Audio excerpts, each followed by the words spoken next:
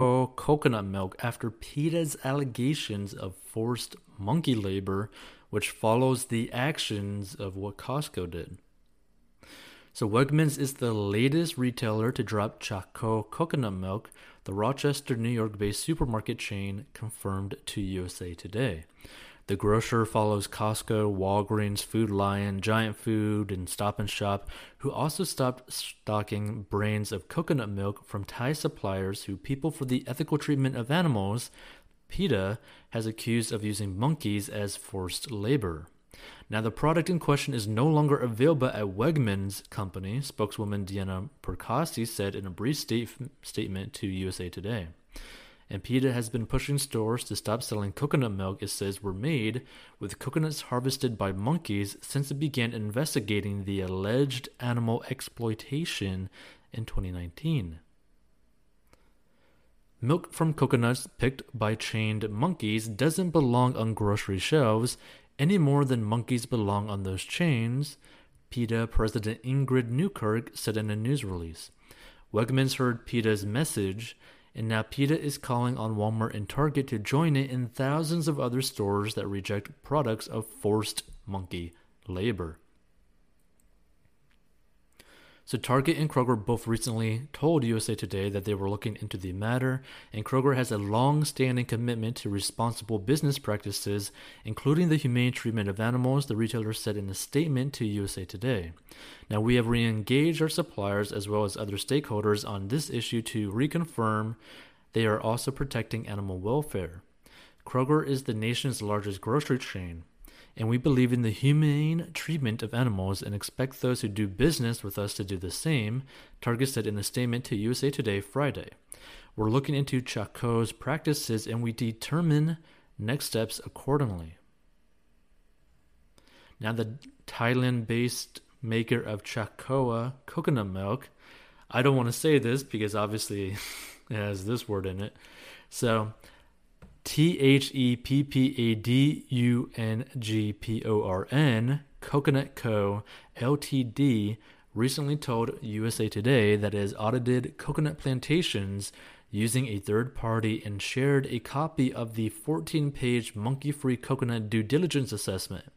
The report says 64 farms out of 817 were randomly selected and did not find the use of monkey for coconut harvesting.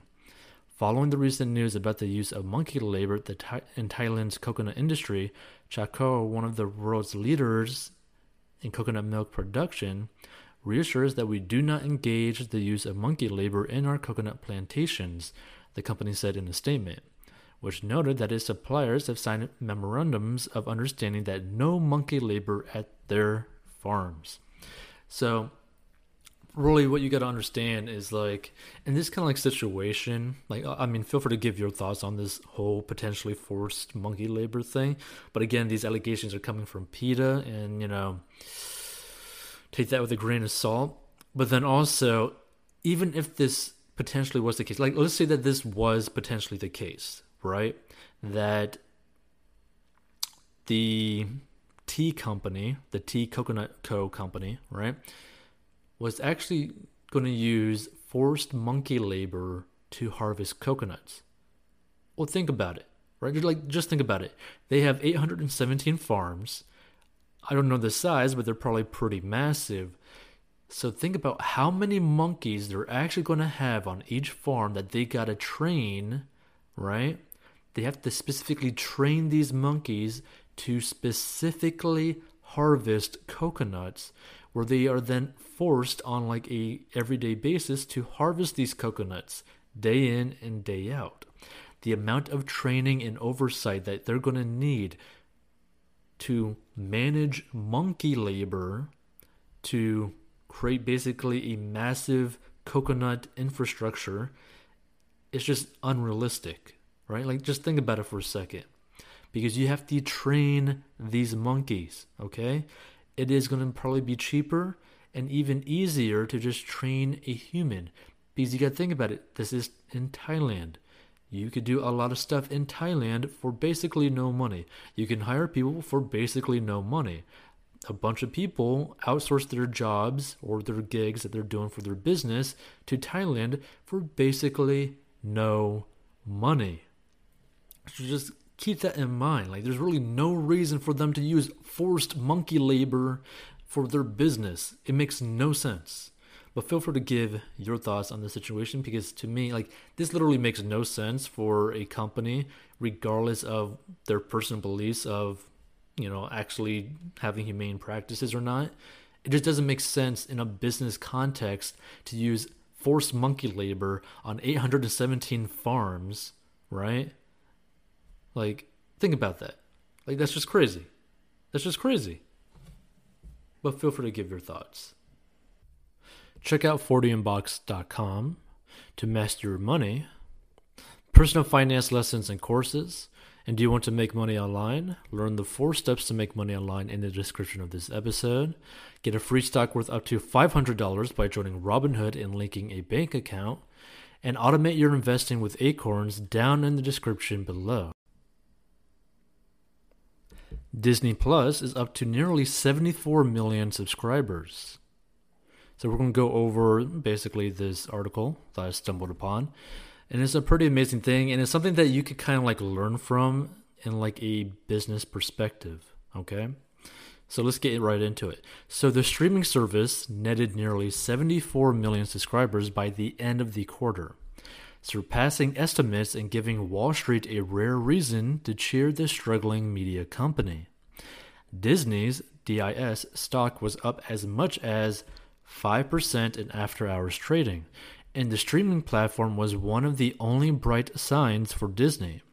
For its fiscal year, which ended in October, Disney was hammered by the coronavirus pandemic.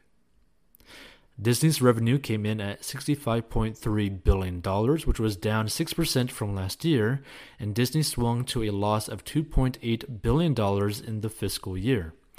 That marked a sharp reversal from the previous year, when Disney hauled in $10.4 billion in profits. Even with the disruption caused by COVID-19, we've been able to effectively manage our businesses while also taking bold, deliberate steps to position our company for greater long-term growth. Bob Chapek, Disney's CEO, said in a statement on Thursday. Now, the real bright spot has been our direct-to-consumer business, which is key to the future of our company. Disney Plus, which celebrates its first anniversary on Thursday, has been a lifeboat for Disney in a terrible year. The company has seen its parks closed for months before reopening to new health guidelines and limited capacities, while its blockbuster studio unit has had to push films into next year. Yet Disney Plus has not slowed down, and Disney is making sure that the company continues to invest in streaming, which is a very smart plan. So Disney on Thursday announced that it will not declare a semi-annual cash dividend for the second half of fiscal 2020. Now, this was due to the ongoing impact of COVID-19, but also so to prioritize investment in its direct-to-consumer initiatives. Now, really, this kind of sucks for shareholders, people who own their stock, but for the long-term viewpoint of Disney, it makes the most sense for them to reinvest into something like Disney Plus so that they could generate more revenue by increasing their subscriber base based off creating massive projects that would entice people to download or basically sign up for Disney Plus. Now, this follows Dan Loeb, the chief of hedge fund Third Point, writing a letter to Chapek last month calling on the company to permanently suspend its $3 billion in annual dividend payments. Loeb urged Disney to pump more money into a streaming service by shifting cash away from its shareholders. On Thursday, it appears that Disney did just that. Away from Disney Plus's growth, Disney's parks were also in the spotlight. The division has been hit harder than any other unit in Disney's media empire, leading to massive layoffs. And the most significant adverse impact on the current quarter and year from COVID-19 was approximately $2.4 billion and $6.9 billion, respectively, on operating income at our parks, experiences, and product segment due to revenue loss as a result of the closures or reduced operating capacities Disney said on Thursday. And the news wasn't any better for the parks or the resorts division on Thursday. So Disney announced that Disneyland, the company's flagship park in California, which has been closed since March, will stay shuttered at least through the end of the fiscal first quarter of 2021, which is the end of December, which is crazy, okay? Think about that. They've had one of their basically their largest, I believe, park closed for the majority of this year, right? Like, they're just bleeding money. I believe I heard that they were like bleeding like $1 to $5 million a day, like something crazy for like in that matter. And yet, like, their I think Disneyland in like Florida is like doing amazing because it's completely packed because people just don't care in Florida, basically. But like, geez, like this basically goes to show you that when one revenue stream is like lacking, you need to focus on another revenue stream that is completely separate from that, right? This is why you hear the whole saying about, millionaires have like 7 different income streams. The reason for that is because it allows them to not have to solely rely on one stream of income for their livelihood. All right, for example, a lot of millionaires have income streams in the form of real estate income, like rental income, dividend income from like stocks, their job, right? They're probably like main job source of income. Then there's probably just their side businesses that they might have, like other companies that they might own, streams of income, right?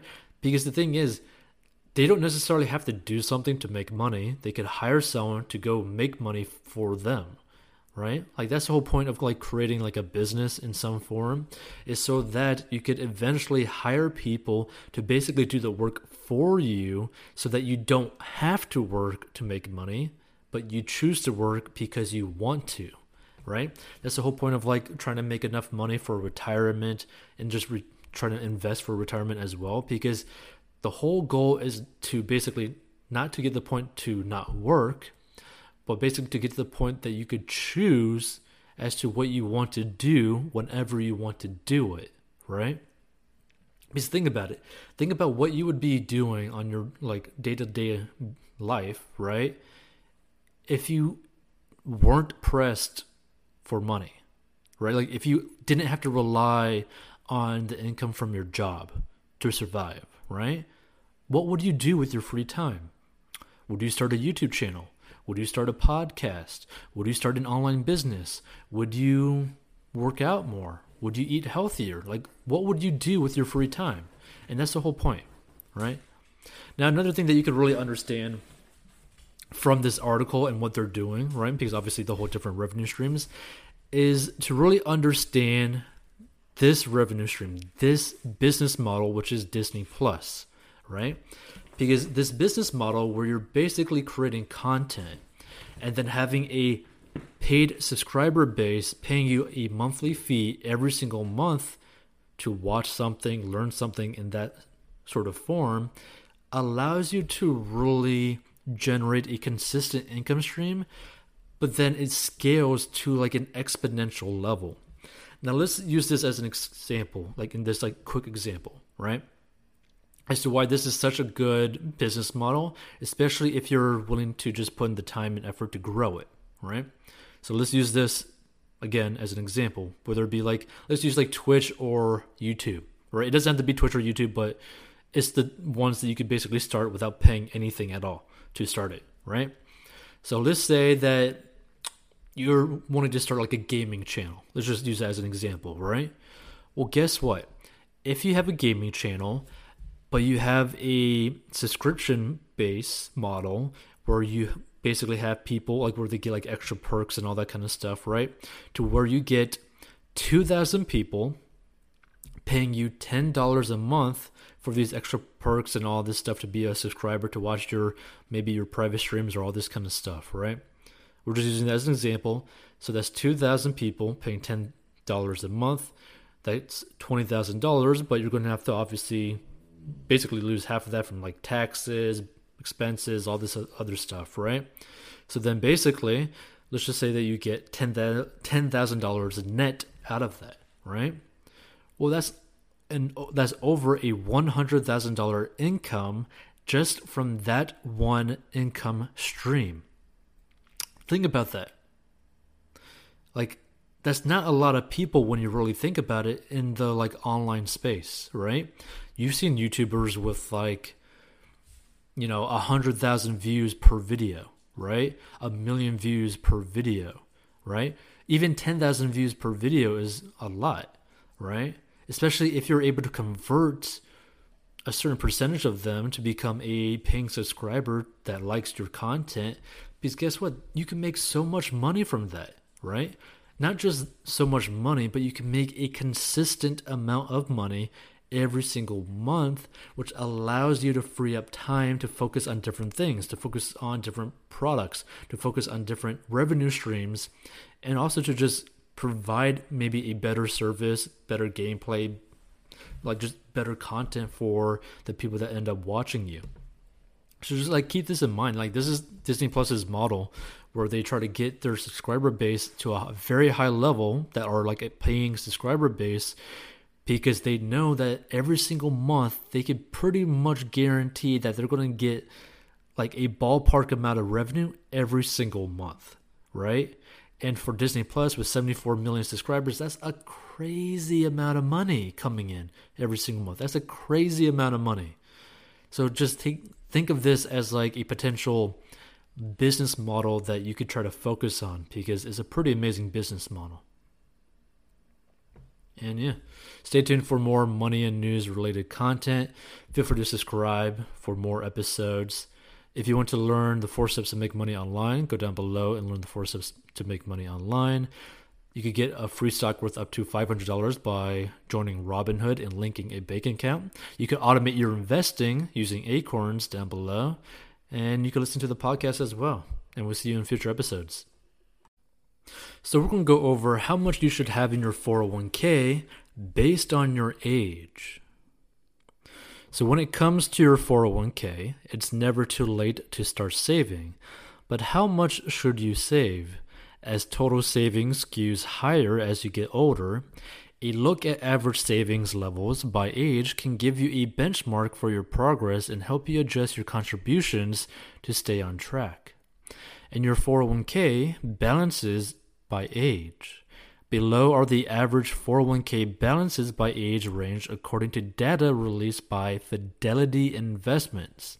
And average balances can be a crude measurement as they don't account for other savings you might have or the level of employer matching involved, but they're a good place to start, especially if you are relying on your 401k for retirement. For each age group, benchmark goals recommended by Fidelity are included to help you decide whether you're on target or need to increase the percentage of your contribution from your income to catch up. It's worth noting that according to these targets, most people should be saving more. So ages 20 to 29, the average 401k balance is $11,800. And the average contribution rate is 7% of compensation. And the goal by age 30 is save the same amount as your annual salary. Now, it's not easy to save in your 20s, and many people are new to the job market or are in school, but it's always good to put away what you can as early as you can, as compound interest is definitely your friend, and a dollar saved in your 20s is worth $10 saved in your 50s. Now, another thing to keep in mind, right? During this age range, a lot of people are in various forms of debt. So you got to keep that in mind. And if you have debt, it's actually smarter to pay off your debt first to then funnel all your like freed up money into investing into a 401k, Roth IRA, and all that kind of stuff, right? Because here's the thing. You never want to be carrying debt. You don't want to be carrying debt till you're old and decrepit and basically your pieces of your body is just falling off, right? That's not the point, okay? The point of investing for your future is so that you can enjoy your future. And you can't really enjoy your future or even your present when you have a massive amount of debt. So keep that in mind. Even though you should be focusing on investing into your 401k, you do not want to be funneling a bunch of money into investments until you pay off your debt. Now, this is not the case with, say, like a mortgage. Like if that's your only debt, keep investing for your future, right?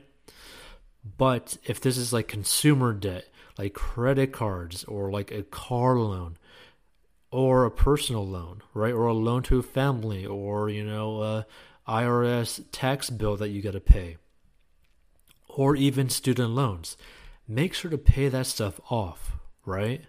Like, make sure to pay that stuff off. You do not want to be dealing with that for decades. You want to be able to knock it out with maybe within like 5 years, 10 years, depending on your income level. And you can always grow your income as well. There's nothing stopping you from growing your income. So make sure to do that before you focus on how much money you should have in your 401k, because it doesn't matter if you have a whole bunch of consumer debt. So ages 30 to 39. The average 401k balance is $42,400, and the average contribution rate is 7.8% of compensation. The goal by age 40 is 3x your income. So by your 30s, you might have been promoted or earn more money. With any increase in wage, you might want to automatically bump up your contribution percentage to stay on track. In the ages 40 to 49, your average 401k balance should be about $102,700. Now, the average contribution rate is 8.5% of compensation, and the goal by age 50 is 6x your income. Now, you start to see more put away in this age bracket, as typically these are your peak earning years, and by now your student debt has either become more manageable or you paid it off by your mid-40s, which to me is way too late. Like, if you get out of college in your early 20s, get that stuff paid off as quick as possible. Don't rely on debt, payment plans, right? Where the government's going to pay off your loan or whatever, because they're not. Don't trust the government to pay off your bill, right? They're not going to do it. They don't care about you. They're going to slap you around at the end of it, saying that you did something wrong. You didn't cross your T or dot your I correctly, so you're basically screwed, right? No. You have complete control over your financial situation. Get rid of your debt as fast as possible. Like, no matter what, right? You do not want to be in your 40s and 50s still paying down your student loan debt. Like, that's crazy. Do not deal with that at that age. Deal with it when you're a lot younger. So then ages 50 to 59, the average 401k balance is $174,100. So the average contribution rate is 10.1% of the compensation. The goal by age 60 is 8 times your income. And if you're behind on your savings, not all is lost. The IRS lets this age group use what's known as catch-up contributions, whereby participants can contribute an extra $6,000 a year to their 401k, which is a pretty good thing. And then ages 60 to 69. The average 401k balance is $195,500. The contribution rate is 11.2% of compensation, and the goal by age 67 is 10x your income. So many people start to retire or draw down their 401k balance at this age, which means the median balance doesn't move much. This is the age when your balance begins to drop. So if these numbers scare you, don't worry. They don't necessarily reflect the full picture of your finances, and you'll want to factor in other savings from an IRA, Social Security, or even an inheritance. Right? So how much you should actually have ultimately saved? 10 times of your income is a common rule of thumb recommended by Fidelity, but you might require more or less depending on your specific circumstances. And if you're not sure how much to aim for, meet with a financial advisor, which I definitely agree with, who can help you fine-tune your savings plan. right? Now, the thing that you got to also understand, right, is that it all really depends on what sort of lifestyle do you want, right? Like, keep that in mind. Because no matter how much money you make, no matter how much money you invest, if it doesn't cover your lifestyle, you're going to lose your money, period, right? This is the problem with people dealing with, lifestyle inflation, where they once they start making they go from $25,000 a year to $50,000 a year to $100,000 a year, but they're spending like they're making $80,000, $200,000, $300,000 a year. It gets crazy, right? Because people think that, oh, I'm making more money, so that means I could definitely spend more money. No, that doesn't mean that's the case. You need to have a good ratio, right? A good percentage. So you never want to spend more than half of your income, period, right? Of your annual income, you do not want to spend more than half of it. Because if you spend more than half of it, it'd be very hard for you to really grow your future. It'd be really hard for you to invest for your future. It'd be really hard for you to pay off debt if you have debt, if you're spending half or more than half of your income, right? So just keep that in mind. Not to mention, there's taxes, there's expenses that you got to deal with no matter what, right? So no matter how much money you make, no matter how much money you invest, you need to keep in mind that you need to keep your lifestyle in check. You need to be able to have an income stream that can pay for your lifestyle so that you don't even have to touch your 401k, so that you don't have to touch your Roth IRA, because you want to be able to put yourself in a situation so that you could create generational wealth and not have to deal with taking money out of your future or your future kids' future or your future grandkids' future.